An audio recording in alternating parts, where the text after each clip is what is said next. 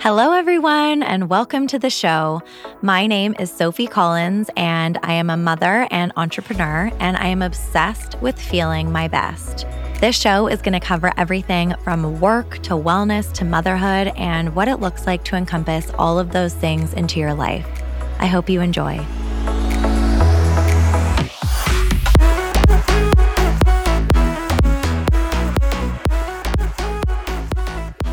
Today, I am bringing to you my first episode with a couple, and it's a couple that I really respect and admire, Melanie and Alex Auld. If you don't know her already, Melanie Auld is the owner, founder, and creative genius behind Melanie Auld Jewelry. She's always been a lover of jewelry and its intricacies, and she has wanted to tell stories through exquisitely designed pieces. She started her jewelry company as a passion project and curiosity, and she has grown it to the incredible brand that it is today. They're available online at Melanie Auld Jewelry and at their stores in Vancouver, in Kitsilano, and on Ossington in Toronto, which is one of my favorite little blocks in Toronto. We talk today about travel and how it's inspired Mel, as well as what it was like being a wife to an NHLer who is Alex Auld, who is her husband and also CFO of Melanie Auld Jewelry today and co-owner. And he is a Canadian former professional ice hockey goaltender. When I told Liam that I was interviewing an ex-NHLer, he was so stoked. I'll have to share the clip. Alex played in the NHL with Vancouver Canucks, Florida Panthers, Phoenix Coyotes, Boston Bruins, Ottawa Senators, Dallas Stars, New York Rangers, and the Montreal Canadiens. He also speaks about his time playing overseas in Austria and what that was like for him, as well as retiring from the NHL and making the full-time transition to business to support Melanie's dreams. They're such a power couple and also so different, clearly a foil for each other in terms of Alex's proficiency in logistics and Mel's creative spirit and inspiration. We're going to talk about how they balance that and everything that they do to make their dreams a reality for Melanie Auld Jewelry. So I hope you enjoy this one. It was really such a fun conversation to record, and enjoy.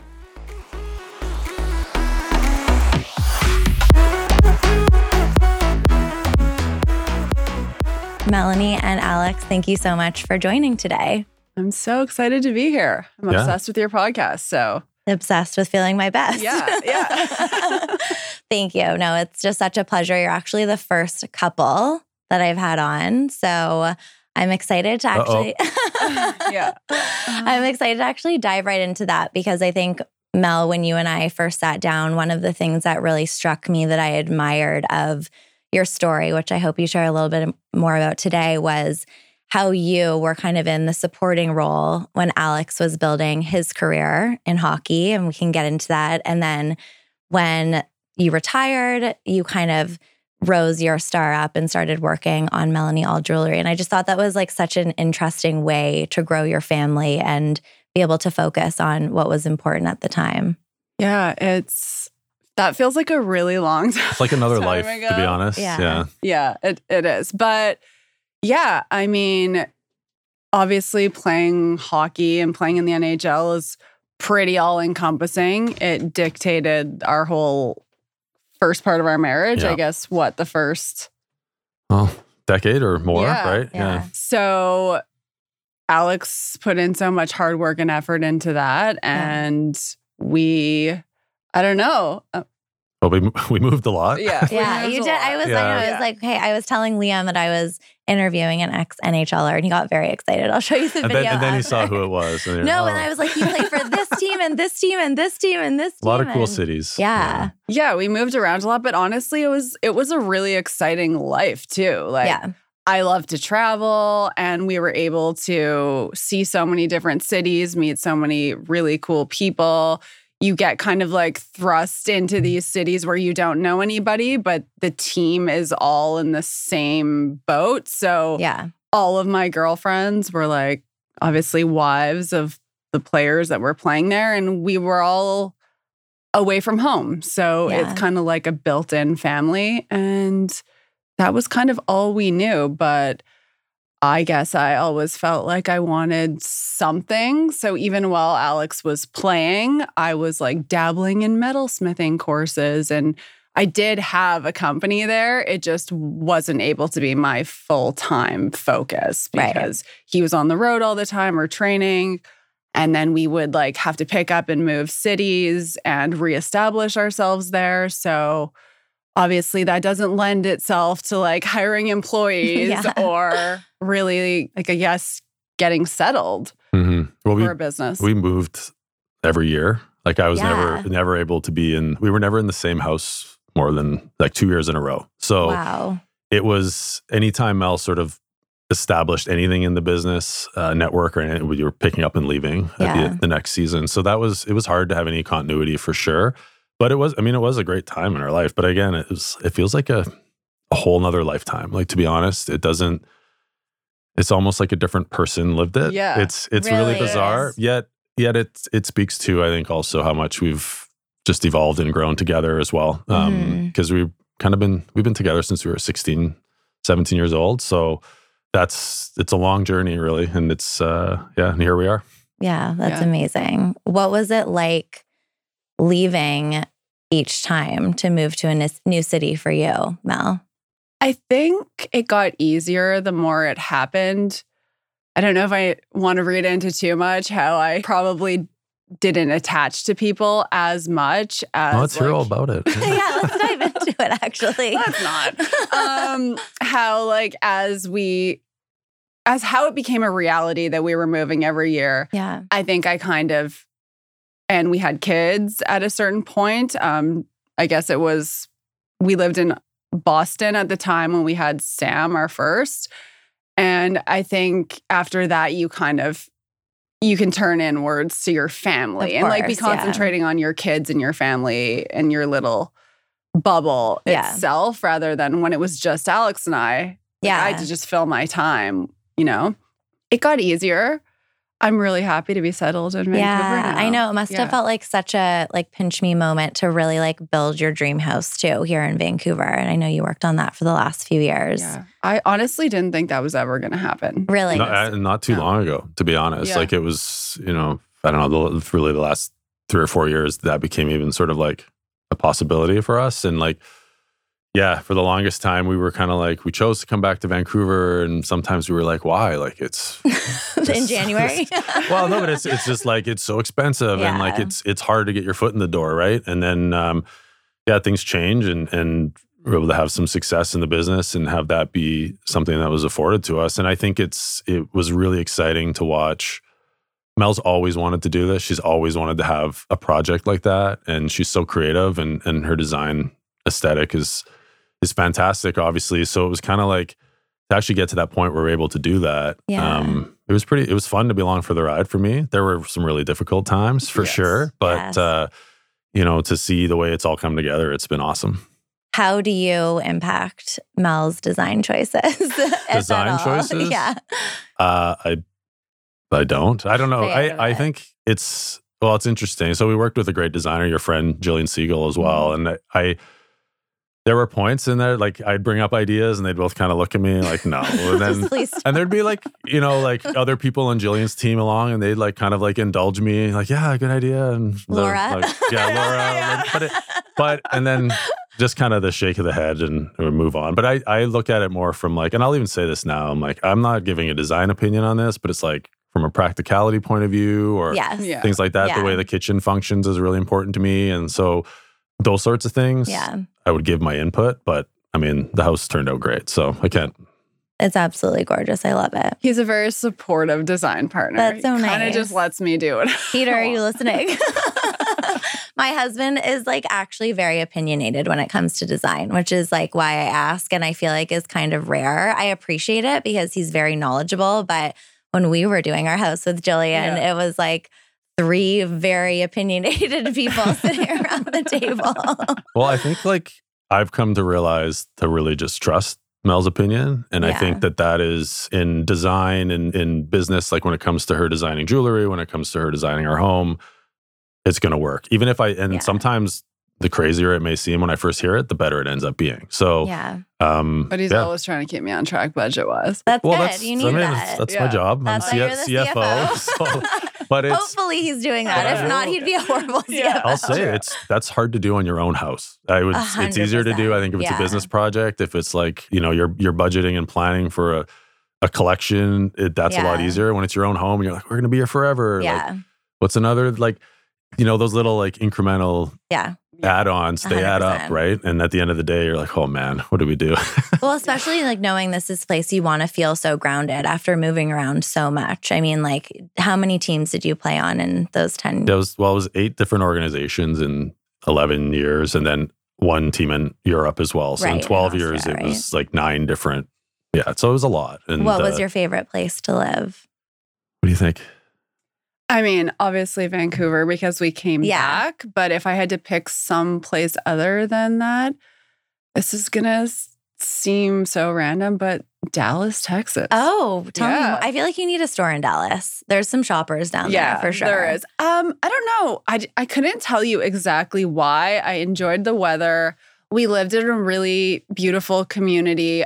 I loved the homes around there. Yes. I'd walk my dogs in that area, and they were all these like older homes that people had like painstakingly renovated, and they were all just like full of character and looked a little different. Yeah. And honestly, even the new homes were like built to look like older homes. Yeah. So the neighborhood just had a really cool feel, and I feel like Americans are very welcoming. Like, I actually love Texas. I find that about Texas as well. I found like it was easy. Sam was quite young, so we went to like, what is it, like Gymboree or whatever. And like all the moms would just come over and then invite me over and invite me to all these things. And it just felt really easy. That's so nice. I really loved it there. It does seem like a very livable place, Dallas. It was. Everything we needed was like pretty close, other than I guess your practice. Yeah, but it's true though, and it's in some ways it's a little bit like Vancouver in that you can live in a great neighborhood but be close to downtown. And like, I mean, obviously there's a lot more space in Texas than there is in the lower mainland in BC, but it's I really like Dallas too. I think, but to speak to Mel's point earlier about how like we evolved and like we went through all these different phases of our lives in our family while I was playing, all these different cities afforded us different things too, right? Like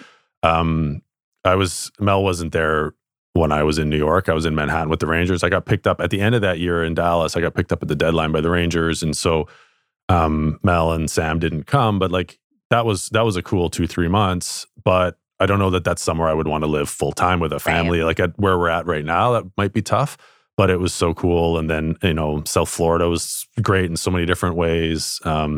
Boston, where we had our first, was great. And it was kind of a year that sort of saved my career in a way. It was a resurgence for myself, but I know it was difficult for Mel too, because like Sam was due in January and I got traded in November. And like, so all Mel knew was like the last stages of pregnancy and a newborn in Boston. And I was off living my best life and, really loving playing. And we made it the playoffs that year. And so there's all these different places just bring so many different aspects. But Vancouver was always a place. It was the first organization I was in, first place I played in the NHL. And we left and there was always this sort of unfinished business. And we thought if ever we didn't settle down somewhere, maybe we'd come back. And when I decided to retire and we were looking for somewhere to live, it was kind of a unique experience because we were running an online business that was kind of just getting going. We could almost spin the globe and move anywhere. And we chose Vancouver. That's like such a testament to Vancouver. I feel like we should sell that clip to them and they can use it for ads. That's amazing. And what was it like for you, like making that choice to retire and those next couple of months or years? I can imagine it would be a challenging time. It was. The transition phase for an athlete ending their career is difficult. And I think everyone has a unique story. I think it was the real difficult time for me was probably the couple years leading up to it. I just stopped being able to stop pucks for whatever reason. Oh. And so, it's hard, right? And so we talked about it like every year I'm a new team, 1-year contracts. And then eventually you're not getting renewed. You're not getting a job. And so the 2012-13, there was a lockout in the NHL and I didn't have a contract. And so I decided to go to Europe to play. So I was staying ready and kind of in game shape, I guess, if the season started up again. And so we went to what we thought was a great situation. We went and played for the team owned by Red Bull in Salzburg, Austria. And it was like beautiful city, unbelievable country. The organization treats the team so well. There's a lot, obviously all the funding and everything behind Red Bull is massive. And that's the home of Red Bull, and all their sports research and everything is in Salzburg. And so there was a lot of great aspects to that year, but I really struggled on the ice. And I thought going in, it would be easy playing at that level, and it wasn't. And by the time like the roster deadline was over, I wasn't even actually on the active roster anymore. And so we're sitting there, we have 2 kids. I think Ella's like a year and a half at this point or whatever. And it was just like, going back there wasn't an option. The NHL was back on and I wasn't getting offers. And I was like, do I really want to chase this around Europe? And our son was now in preschool and an all German preschool. And it's like, this is getting real now. Like your kids are starting school and stuff.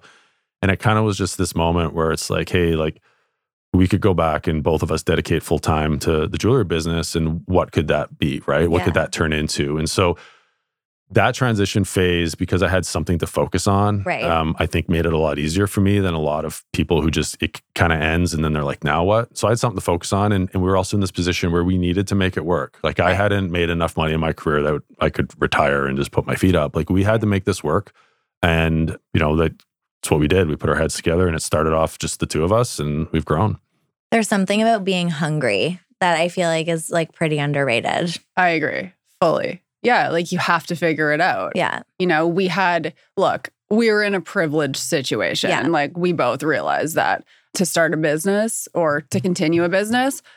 So we had a little wiggle room, but it had, like Alex said, like we needed to keep this going. Well, not if you want to buy a house in Vancouver. Well, that's the thing. We needed to stay hungry, so we picked the most expensive place. Yeah. Perfect. Yeah, stay hungry. That was our plan the whole time. So Smart. So you came on full time around the time that you retired, but you were like helping out before that. Or how much? I mean, were you help involved? Before that. Yeah. I don't know. Like the way a supportive partner helps when you're trying to figure something out at home. Right. But for the first little bit, like Ella was still 2 years old when we moved to Vancouver.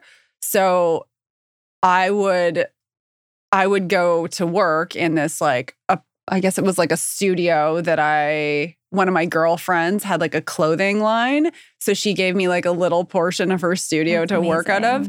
And Alex would put Ella in the stroller from like the condo we lived in and like walk past Starbucks. Did you guys stop at Starbucks? Well, I actually was saying this to Ella the other day that I feel like I'm the reason she's obsessed with Starbucks. It's and also the fact that she can just have the app and order ahead and all of that easy stuff now. But I feel like we went to Starbucks most days in Yaletown. Like we'd walk and then we'd drop packages off at the post office. Yeah, I'd have them in her stroller underneath. And, That's Joni and I started off the same way, literally dropping packages with babies, and it lasted about a week until we were like, "This is not going to work. We can't do this anymore." Yeah.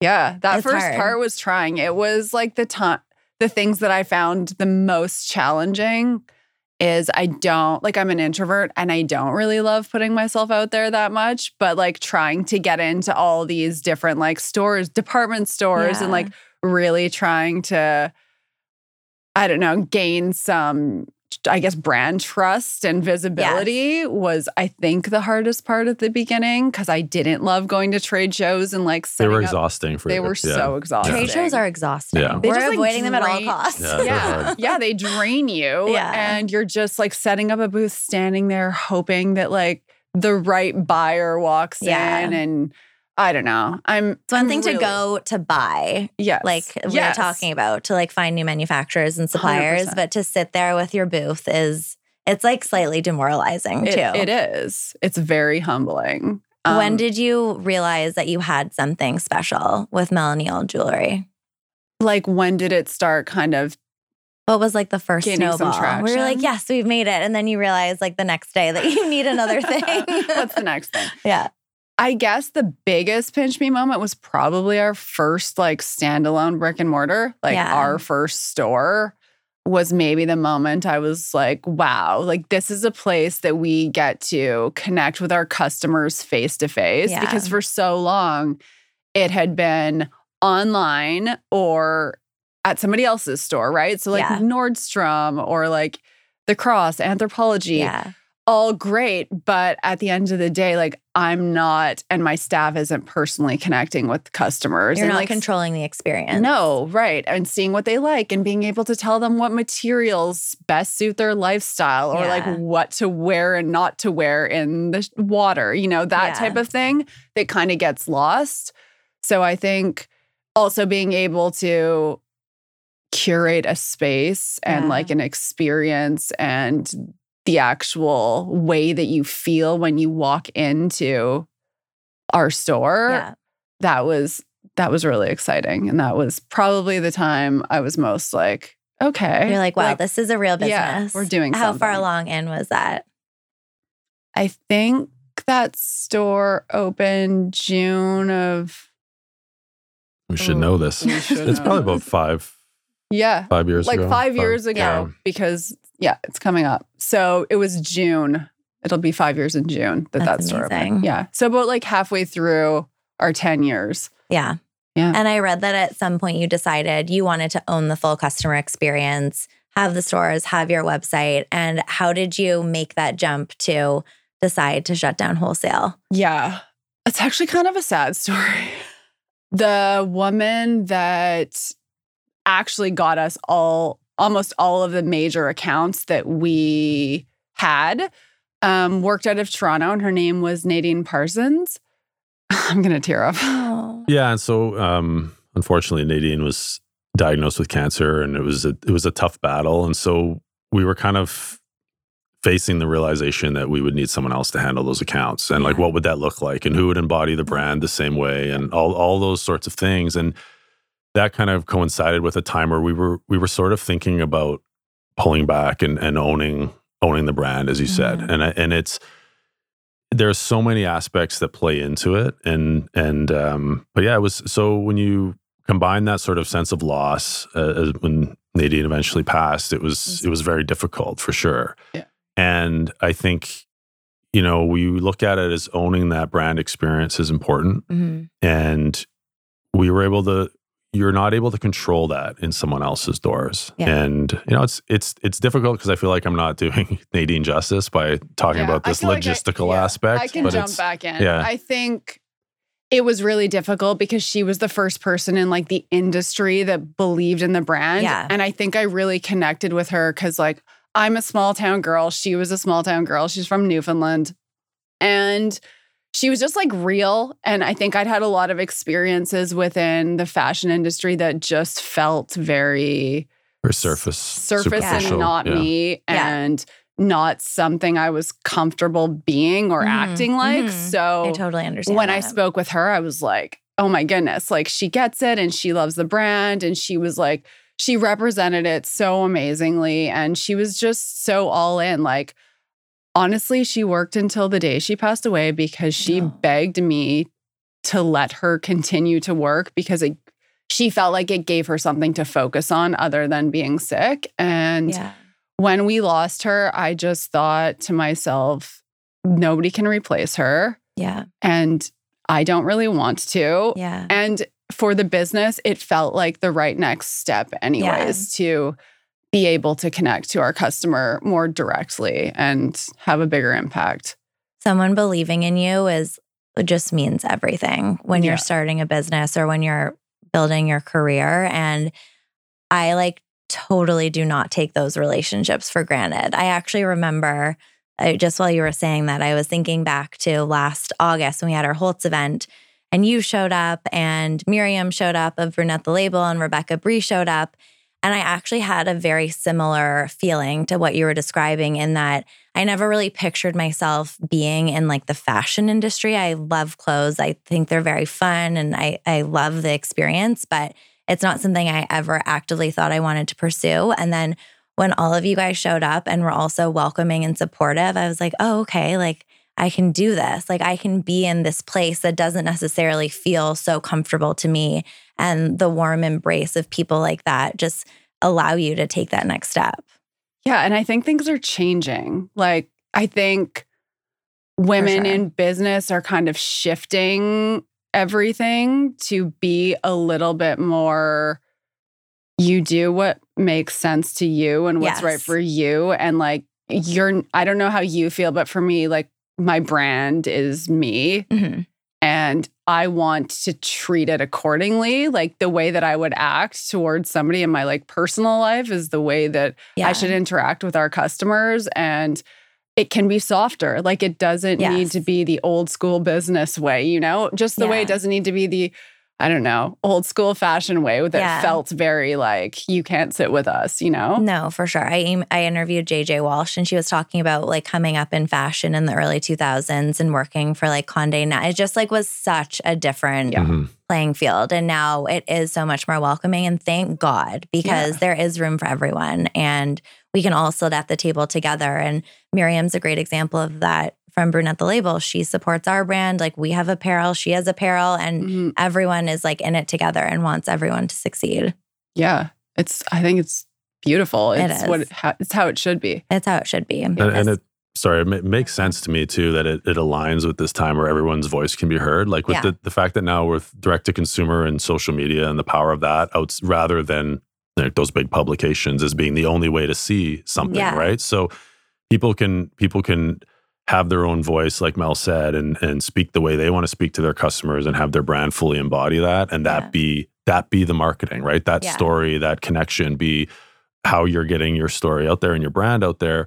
It's a lot different than having to go through those old school channels and sort of this set playbook of having to do it this way and, you know, not being it's kind of like the record industry in a way too. Yeah. It's like it's far more independent that way now than it would have been in the 90s. Yeah, so, exactly. Mel's version. Yeah, I like it. You saw Taylor Swift, right? Am I wrong? Yeah, I've seen her 4 times. Stop. Yeah. And her latest tour? Not. No.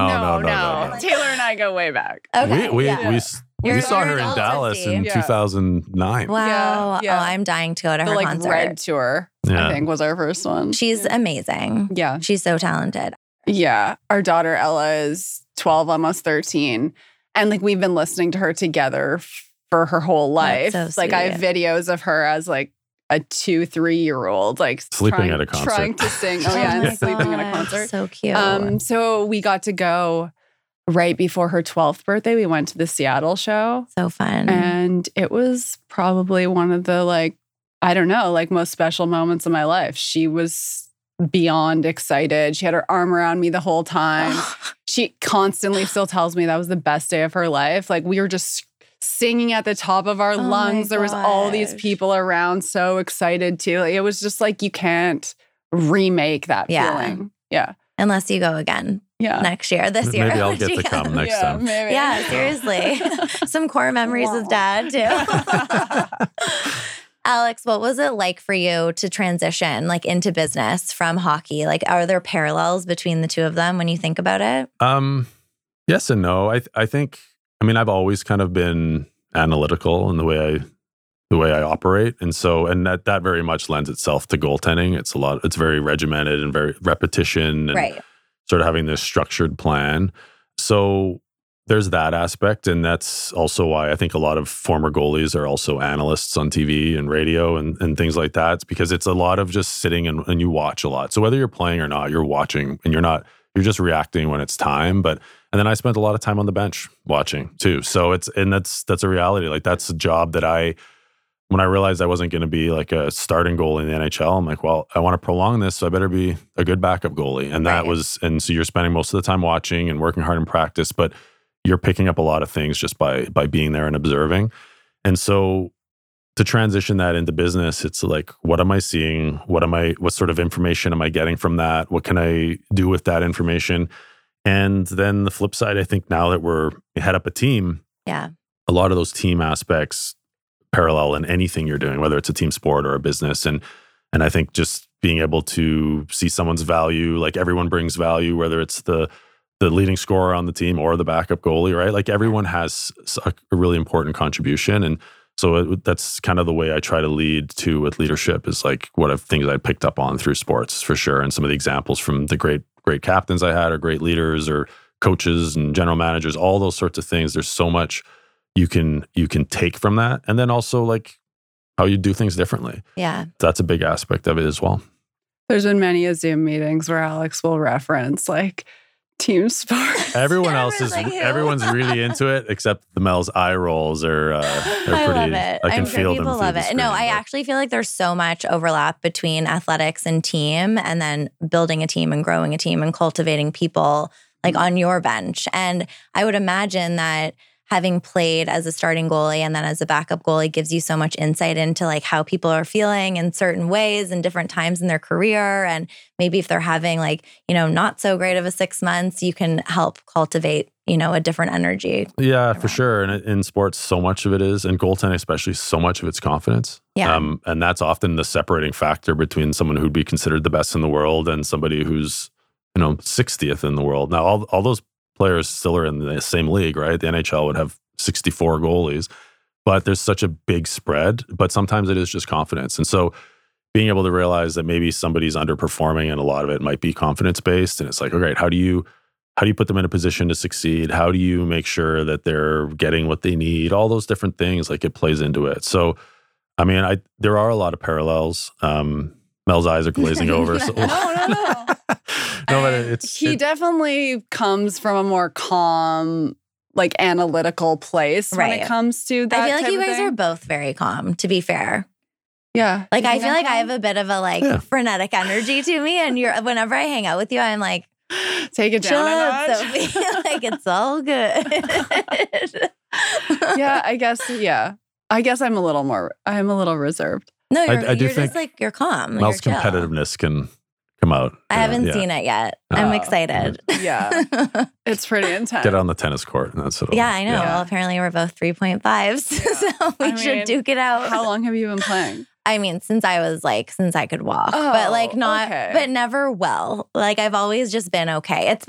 Tennis has been the one sport where I've kept up for the most part my entire life. My husband would laugh if he heard this because he doesn't think I'm very good, but I'm still in 3.5 and I haven't been kicked out yet. So yeah. You got to start winning tournaments. No, I don't play tournaments is the thing. Okay. I just play against my husband and he beats me every time. But I love it. It's so fun. Yeah, it is. So how do you cultivate confidence? Like what would be your tips if you were coaching someone? I think that's a good question. Stumper. It's important to celebrate wins, no matter how small. Like I think everyone's at a different place in their development, right? And whether it's sport, life, business, all these things, and there's good things people are doing, and there's things people can work on. I think that this is probably one of the other big things that I've taken away. And if I'm getting feedback and it's in a professional setting, personally, we'll leave that aside. But if I'm getting feedback in a that's the fun thing about being interviewed with your wife. Yeah. No, but I don't even. I know I made the gesture towards Mel, but it's not like if it's around like something professional and I respect the person that's giving it to me, then like I can take it back to like sitting in a video room with my goalie coach and breaking something down. And I'm like, I'm hungry to get better. I want this feedback, and let's build a plan to do it and to execute. Right. So that trust is important, and a strong relationship where it's like person's going to hear what you have to say and they're going to respect that and take it forward and know that you're coming at a place that you care. Yeah. And so I think that's a big aspect too, that you trust, that confidence in being able to get the message across, and it's not all negative. It's like, and for me, I've always benefited from having a plan. So not just leaving it like, hey, you got to be better. Like, let's work together to come up with something that's going to help you get to where you need to get to. Yeah. Interrupting this episode to tell you about my weekly newsletter, What I'm Loving Lately, that comes out every Friday. I talk about what I'm reading, cooking, watching, listening to, and loving. And if you want to subscribe, you can go to my website, www.sophiecollins.com, and scroll to the bottom to subscribe. It's so true about celebrating small wins too. It's definitely something like I'm not very good at, and I'm sure you've resonated with the fact that as a business owner, you have something really exciting happen, and then the next day you're like, I literally need to figure out what's happening today, tomorrow, the next 6 months, even after our event this week. On Wednesday, I was like, gotta get social media posts up, gotta do that. Okay, that's done. Like moving on. This is our next lunch in April. Like went out to Delta, like got our stuff unpacked. And it's really hard to stop and be like, wow, that was great. Yeah. Do you do that? Like, how do you do that? I feel like I feel like I don't do it enough anymore. Yeah. There's just like little moments here and there that will just hit you, and I try to soak them in. Yeah. But I think if you're always like striving, it's really hard to just enjoy those wins sometimes, because you're right. Inevitably, there's like something else, some other fire you need to put out, or something that like just dampens that spirit a little bit. Yeah. No, that literally happened to me. I like went out to Delta to unpack our new vintage collection, and one big pot was broke. And I was like, no, I was on such a high. Yeah. Yeah. But it just happens. But like, I think the longer you're in business, the highs don't get so high and the lows don't get so low. Ooh, that's sports right there. There you go. I've listened to a lot of it. So she's learning. Yeah. She's learning. Yeah. See, she's listening to you in the Zoom calls. Yeah. See, my eyes weren't glazed over. Yeah, I don't know. It's just like the more you have behind you, the more times you've experienced something, the more you realize like that's not the end. You know, as much as you might think it's the end of the world, whatever is happening, you realize it's not after you've experienced it multiple times. So. Totally.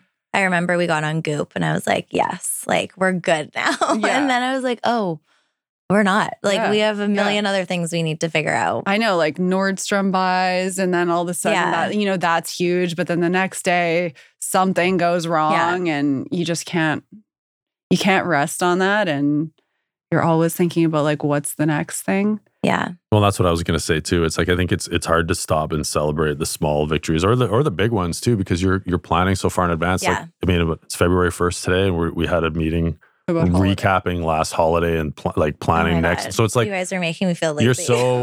But this is years of like, this is my thing. It's like, you know, you're in the moment and you're like, oh, we got to remember this for next time. We got to remember. And unless you document it, you won't. And then all of a sudden you'll like, whatever, something about some email marketing goes out and you're like, oh yeah, last year we said that we were going to do this. And then like, whoops. Like, so you've got to, but that makes it hard because you're constantly looking forward, and it is important to sort of stop and just kind of look around, look back and acknowledge something, right? Yeah. And whether it's good or bad, it's important that you sort of like document it and like come back to it and then think about what you can learn from it. The wins are tougher to come by now, though. Like I feel like it's been a harder year for small businesses over the last little bit too. So you're constantly looking to like evolve and change and try to figure out like what is happening right now, you know? Yeah. The world's changing, feels like it's changing faster, and then there's a lot of, so this is the thing, right? So that playbook is gone that we talked about, which created structure, and I love structure. So, but I don't. It also then, so there's a lot more ability for you to have freedom of voice, but then there's more freedom of choice. And so it's kind of like you're trying to keep up, but still be authentic to you. It's a challenge. Yeah, well, and I think that's like what sets you apart as a business and a person at the end of the day is like, what are you bringing to the table that's different than someone else? And only you inside like know what that is. Yeah. It can't be manufactured. And it has to be you. Yeah. Like it has to be, or else it all is going to fall flat at some point. Totally. I think your podcast with Miriam that I was listening to, she said something that totally resonated with me, and I like messaged her right away after when she said something to the effect of like, I've always known what to do next and like where we're going. And the last like year or two has been really hard. And I was like, yes, like I feel that deeply. It's like, you've always kind of had your next idea and like, you know, there was always something driving that, but it's, you know, with the economy and how difficult things are for people and then social media changing so drastically, it is like really hard to navigate business right now. And so what do you do in those moments where you don't feel like a hit of inspiration or you don't really know what the next step is?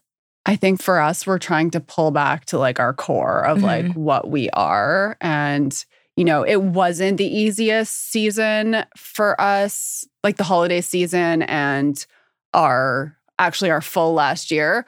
But we were like, who are we as a company and what do we value?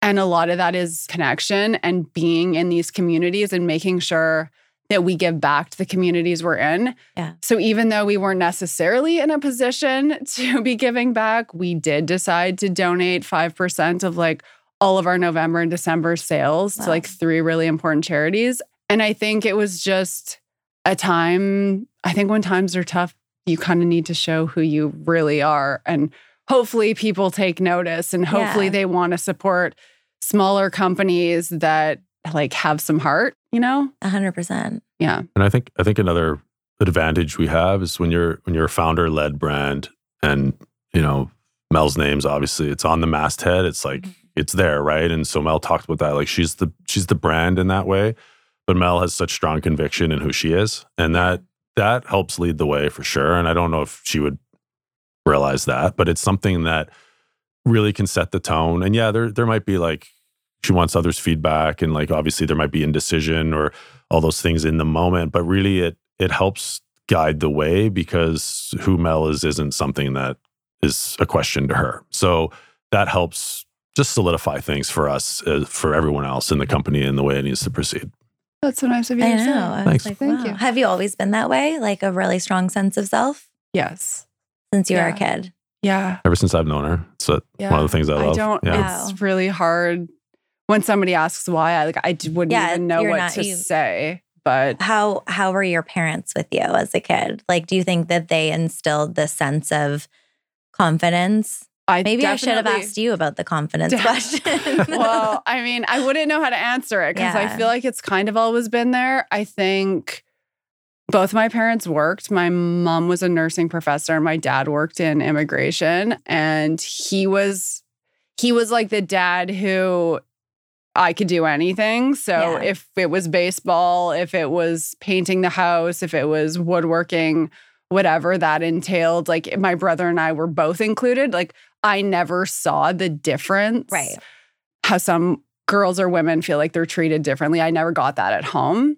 I resonate with that as well. I never felt that way growing up. Never. I was like, whatever. Like, but like then you get out into the real world and you're like, oh, wait. You're like, wait, just kidding.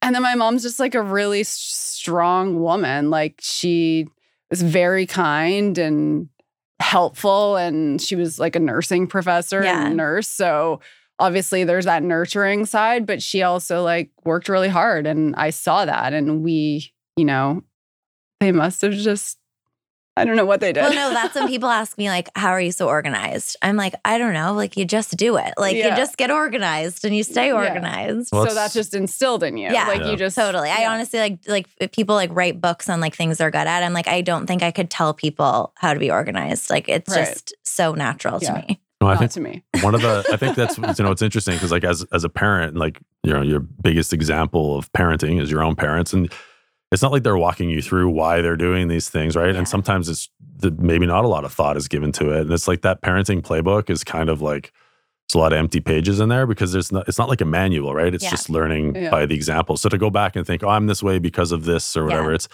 really difficult unless it's something you've had to work through in therapy, I guess, and had a professional's like expert opinion on it. It's just kind of like, it's the way I am or whatever it is. But it's something that it's definitely like kind of like listening to that little voice in your head. Like, when you feel something is right or when something is like not in tune with your soul. Yeah. And I think I just listen to it really I actually feel like Mel doesn't have the two competing voices. I was going to say, because like I feel like it's just one really strong voice. Yeah, it's interesting. Like when you say it like that. There's a whole industry to quiet one of the voices. Yeah, I don't know. There's something. I don't know. It's interesting. Crown Royal brings out the other voice.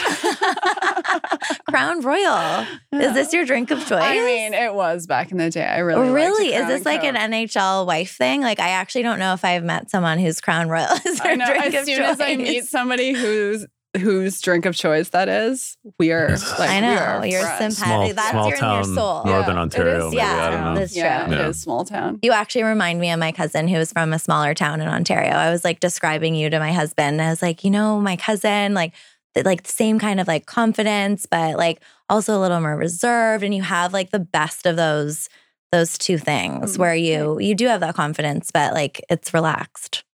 Yeah, I'm pretty relaxed. Most of the time. I love that for you. All the rest of us have the other voice talking to us all day long. Yeah, honestly, I think there is a lot of stressors in our lives, obviously. Yeah. But I do firmly believe that the reason I love tennis so much, other than like the people and the social aspect. And the competing. The competitiveness is it quiets everything. Right. Like you get on a court and it's just you and this little ball and you're not thinking about anything else. Like all the stuff at work, any family stuff, whatever you're dealing with. It's like meditative for you. It kind of goes away. Do you meditate either? No. Either of you? No, I've tried. It just frustrates me. I feel like it's just like, why can't I quiet my mind? And then I just start thinking about all these things that are not supposed to be happening. List. Yeah, it's just I do that too. Yeah, I'm meditating. Ding, ding, ding, ding, ding. Well, the to-do list, it's interesting. That is I feel like that's in a way my meditation, because like when you oversee a business, everything, right? There's so many different things that come up and so many unrelated things that come up, 5 minutes apart, and you can't get to everything in the moment. So for me, like there were times where I was like, that would be overwhelming. And I'm someone who's like, my brain is constantly thinking about how something can be better. And I sort of oversee like the logistics aspect of our business. And it's like efficiency and improving all these things.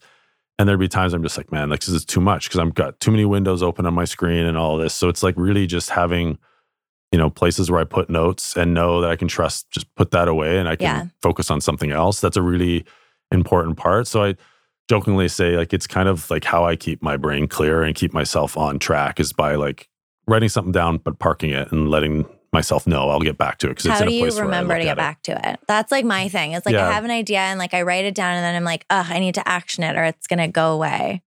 In my notes on my iPhone, I have our key team leaders that I meet with regularly. And so each of them has a note. And then it's just basically like a chronological like bullets of all the things I need to talk to them about next time we have a one-on-one. And sometimes I'll get to that before then if it's really pressing, but then I can review that. And then if I'm sitting down with Mel, let's say, Mel has her, well, no, but it's like, because this is a whole nother part of our relationship though, is trying to keep our two lives separate, right? Like we found that it's hard to always be talking about work at home. And it's obviously the opposite isn't something we want to do at work either. And be talking about home stuff or the kids necessarily in front of everyone else. So just, I can sit down and be like, we have our one-on-one time and these are things we need to go through and I can ask for updates or whatever it may be. And that's a way I've done it. And then if there's anything time sensitive, then I'll try and plot it in my calendar, like a deadline and those sorts of things. But it's kind of, this conversation is taking a turn, but again, I'm excited right now. I love a logistic. I love a note. Really? Oh yeah. You should see my Google Calendar. It's crazy and scary for most people, but for me, it's like this makes me realize, I'm the odd person out in this room. No, but you're the creative. Like I actually was just saying on my podcast with Jill, I was like, I am like trying to cultivate that more. So I'm trying to like leave that part of my brain to the side to be like, okay, let's spend 2 hours like dreaming and creating and like thinking and finding inspiration. Like that is harder for me to do. Yeah. That takes you need to carve out that time. And it's hard. I have a hard time carving out that time too. How do you carve it out? Well, one thing, is to like make sure that the logistics don't get in the way. Right. And that's when people ask me what my job is, like in a way, it's kind of like when you're an owner, like kind of everything. Yeah. But my main job is to keep Mel's mind free to be creative, like to try and take the logistical things like away from her.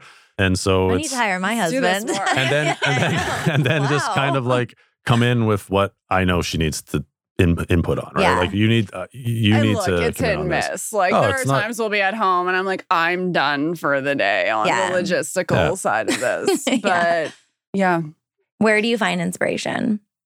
I think travel is big for me. I think being able to get out of your everyday routine is so huge, and just having the space to let your mind wander because inevitably you're like checking your email or somebody's texting you and all these things are happening. So preferably somewhere where you're on a different time zone and nobody's texting you in the middle of the day. Like I have found we have to go to Italy a lot because we do a lot of our manufacturing and production there. And everybody here is like sleeping when we're awake. It's perfect. So I just have this span of time that I can let my mind just kind of go. And then, it's like architecture and fashion and I don't know, ideas come from everywhere. So just letting those ideas sit with you a little bit longer and not having like a crazy to-do list. Yeah.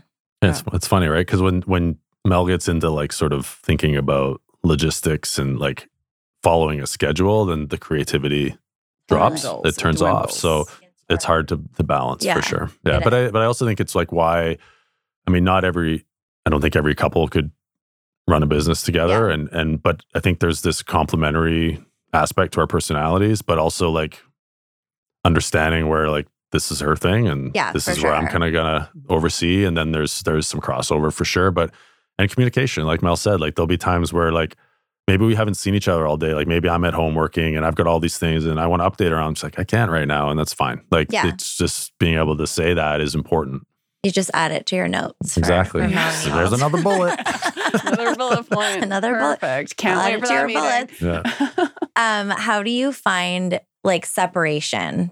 Because you are on the masthead, like it is your name on the brand. How do you find that in your personal life, sharing on social media, being on your like corporate, for lack of a better term, social media? Well, I kind of think I'm doing a really bad job because I don't think I'm doing it enough. I've had my team tell me over and over and over again that I need to be out there more. And well, here we are. Yeah. There we are. Here you go, guys. Some new guys here. But just like talking on social media more and like showing the inspiration and showing the behind the scenes. And honestly, all the things that I find really interesting about watching another founder do, like I get it. It's just like really difficult because it's puts you in a more vulnerable place. And it takes a lot of time. That's the thing. There's so much time. And I actually feel like I'm really good at setting boundaries for myself personally and my time. And I think those two things are hurting each other, you know, in a sense, because I like my time away, but I also want our customers to see like why I designed a certain thing, or I want our customers to feel attached to the brand and attached to the brand because I'm being real and something I say resonates with them. So to your point, I just feel like I need to be better at it. Like you're going the other way. You're trying to be like more involved. Yes. This is my year of let me put myself out there a little bit more. Like we did that event. I'm on a podcast. Yeah. Like these are 2 checks in a week. I'm really proud of you. What if I slow down? But no, I think it's important, and that's how you connect with people. And that's why I love the brands I love, because I've listened to their story and it resonates. And so you want to support them and their values are aligned with yours. And so I think it is important that I put myself out there a little bit more to connect with people. Definitely. It can be fun. It's just like it does take up a lot of work. You should try and get your team to just film you doing cool stuff at the office. And then you can even do like a voiceover. So it's not like talking to the camera. You think I do lots of cool stuff at the office? I do, yeah. I've been to the office. You should see Mel on the email machine. Here's Mel answering emails. Yeah. Riveting. Riveting. I always like to ask people, what are they obsessed with and what makes you feel your best? Do you guys feel like you could guess mine? Crown Royal? Tennis. Tennis, yeah. Yes, I'm obsessed with tennis. And how long have you been playing? I started 4 years ago, maybe. Okay, wow. Yeah, like it's like I took it up as pretty an adult. new. Yeah. It's a new obsession. It's made me some amazing friendships, and it's something to focus on outside of, like family, obviously so important, business so important, but it just gives you a place that's like totally yours. And it's nice when your phone is like away because you literally are holding a racket. It's not like being at the gym where you can still like check your email or like, Like if you're that person, I'm never playing with you again. No. If you're checking your phone during that would be the worst tennis partner of all time. It actually happens. Really? Surprisingly On enough. the court. Yeah, mid-match. It's only happened once or twice. Not mid-match, just like for fun. But I'm like, ooh, never playing with you again. Yeah, no. Your friends are going to know which one they are. I'm not friends with this person. Perfect. And then, is it wrong to say winning a tennis No. match? Like I said, she's competitive. Yeah. No, I love that. That's so fun. What about you? Supporting Mel in tennis. Oh, no. Wow, he's gonna come off. No, I'm kidding. That was cheesy. So it's interesting. Like my longevity is kind of my thing right now, and I wish I knew that at the beginning of this show. We would have just gone on a total tangent. Well, and so to me, like when you're a professional athlete, working out is your job, and I really had a hard time coming out of that and figuring out like a purpose for training, and like I'd go through these ups and downs and these swings where I was like really into working out and not. And it's like, I don't know, it just there wasn't a purpose for me. It wasn't about winning. It wasn't about getting better. It wasn't about my career. And then in the last, I don't know, year and a half, I started reading a lot more on longevity and listening to different podcasts and things. And I just sort of was like, this is kind of it. And then I've seen like that's the purpose. Yeah, that's the purpose. And it's, obviously like wanting to watch your kids grow up and all of those things, but like still wanting to be active into old age and all of that. But and then I've also felt and seen the swings in like my mood and my confidence based on like, it's not even like whether I like, I'm like, yes. No, but it's like big that's difference. 100%. When you have to exert. That's like why I work out. Yeah. It's such a different feeling. Right. And so, and it's my sleep too. Like I have a hard time sleeping if I'm not training because I haven't burnt enough energy in the day. And so all of these things, I'm just so much happier. Plus there's all these other health benefits that go along with it. So that's kind of like, I guess, answers both questions really. Yeah. But it's an important part. And I'm happy that I've finally found sort of the reason why to do it again. Yeah. What does your routine look like now that we've opened this can of worms? Well, I try to strength train 3 or 4 times a week. I'm experimenting with lots of different types of cardio. So like what? Well, we want to know the specifics. Yeah, so Peter Attia, who I follow and I got his book last year for Father's Day. I think you guys got it for me. I'm still making my way through it. It's a I don't think read. you'll never finish. It's like beside my sauna. It's so big. Like, you should read this while you're in the sauna. And then I'm like, not today. But he actually says it's not necessarily meant to be read cover to cover, right? No, it's like find your spots and things like that. So he wants a lot of zone 2, which I always thought was brutal, but it actually I found a place for that. You can still like you're breathy, but you can still talk. Yeah, so I kind of treat that as like a warm up almost. Like if I go to the gym, I'll walk on a steep incline on the treadmill, and then I'm good to go after. And there's so many benefits to that, and then some. We have a Peloton bike at home, and try to do a couple of those a week, And you'll appreciate that he likes the cold plunge. And yes, the whole I was going to say. That's did you guys get that installed? We don't have it yet. Okay. We have a spot in our yard. That'll happen eventually. But I try to get in the ocean a couple times a week. I need to do that. Yeah, I never do that in Vancouver, and I really, really should. I just live just far enough away that I'm it's just tough. Yeah. Yeah. So an hour. I try to go and like this time of year where I think the water temperature is about 7 degrees and like up to my neck for 3 minutes. And yeah, I love the feeling, but playing hockey, like I have a cold bath after every. That's like the OG cold plunge. Is like athletes. Yeah, so I do it every day, and I didn't know like all the research behind it. I just knew it felt good, and it was like something I like to do. And then now it's coming up with this like all these things around longevity and then cardiovascular health as well. And so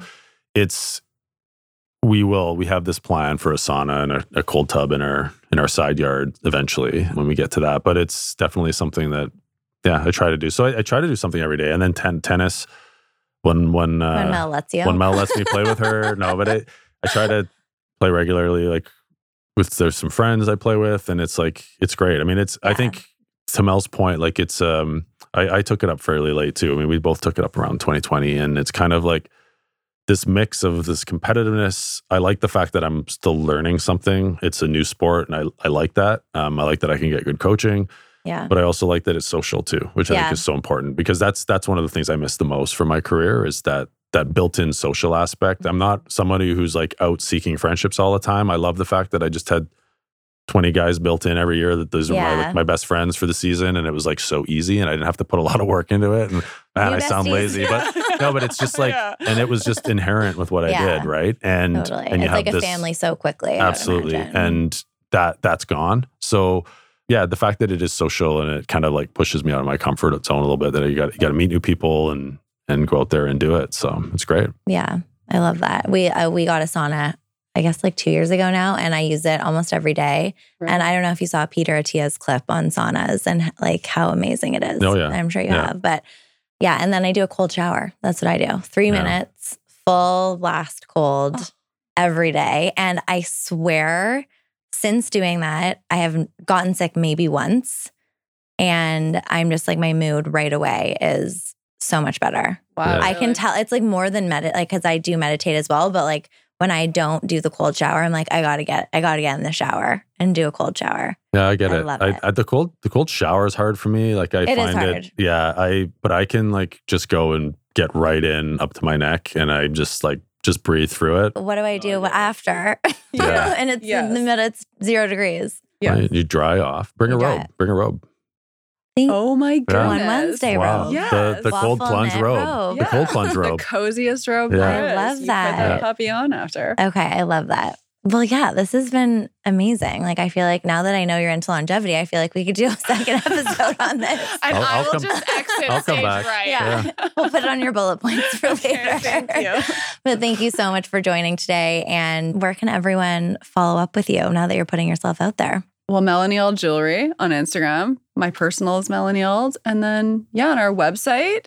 Yes. And of course, our stores in Ossington, in Toronto, and in Kitts in Vancouver. I love the little Ossington block because I feel like it's like a Vancouver. It's amazing. It does have, it is. It has a Vancouver feel and so many Vancouver brands. It's the best. So really everyone go check that out. And any like upcoming launches in February, March that you want to share? We have some really exciting launches in March. Stay tuned for some, I don't know if I'm allowed to say, but puffy letters. Oh, which I'm really excited about. Fun. They're really cool. And then I love how you looked at me to see if you're allowed. I'm like, you're the logistics guy. You're the brand. You're the brand. This is going to be in a bullet point tomorrow. And then we have another really cool collab coming up with Jillian Harris. Amazing. Yeah. So Jillian, just such a supporter of female and small business. That was one thing I should have mentioned in this podcast that did allow us to really grow really quickly. Like her support of small businesses, especially like female-owned small businesses, is like has been instrumental in our success for sure. Jillian is someone who props people up and businesses, and she is like an economic engine for BC businesses, Canadian businesses. She's incredible, and her team is amazing. Yeah, and her following is powerful. Yeah, like it is. I mean, it's really cool to see the way her business has evolved too. And she's been a fantastic partner for us for sure. She's amazing. We love her. We love you, Jill. She's amazing. Yeah, we love you guys too. Thank you. Thanks. Thank you. Okay, thanks, Soph. Thank you so much for listening today. You can find me on Instagram at Sophie C. Collins or on my website at sophiecollins.com. And you can find my brand One Wednesday at one_Wednesday_shop on Instagram or onewednesdayshop.com. If you liked today's episode, please share it with a friend. And if you have time, leave a rating and review. I hope you have an amazing day.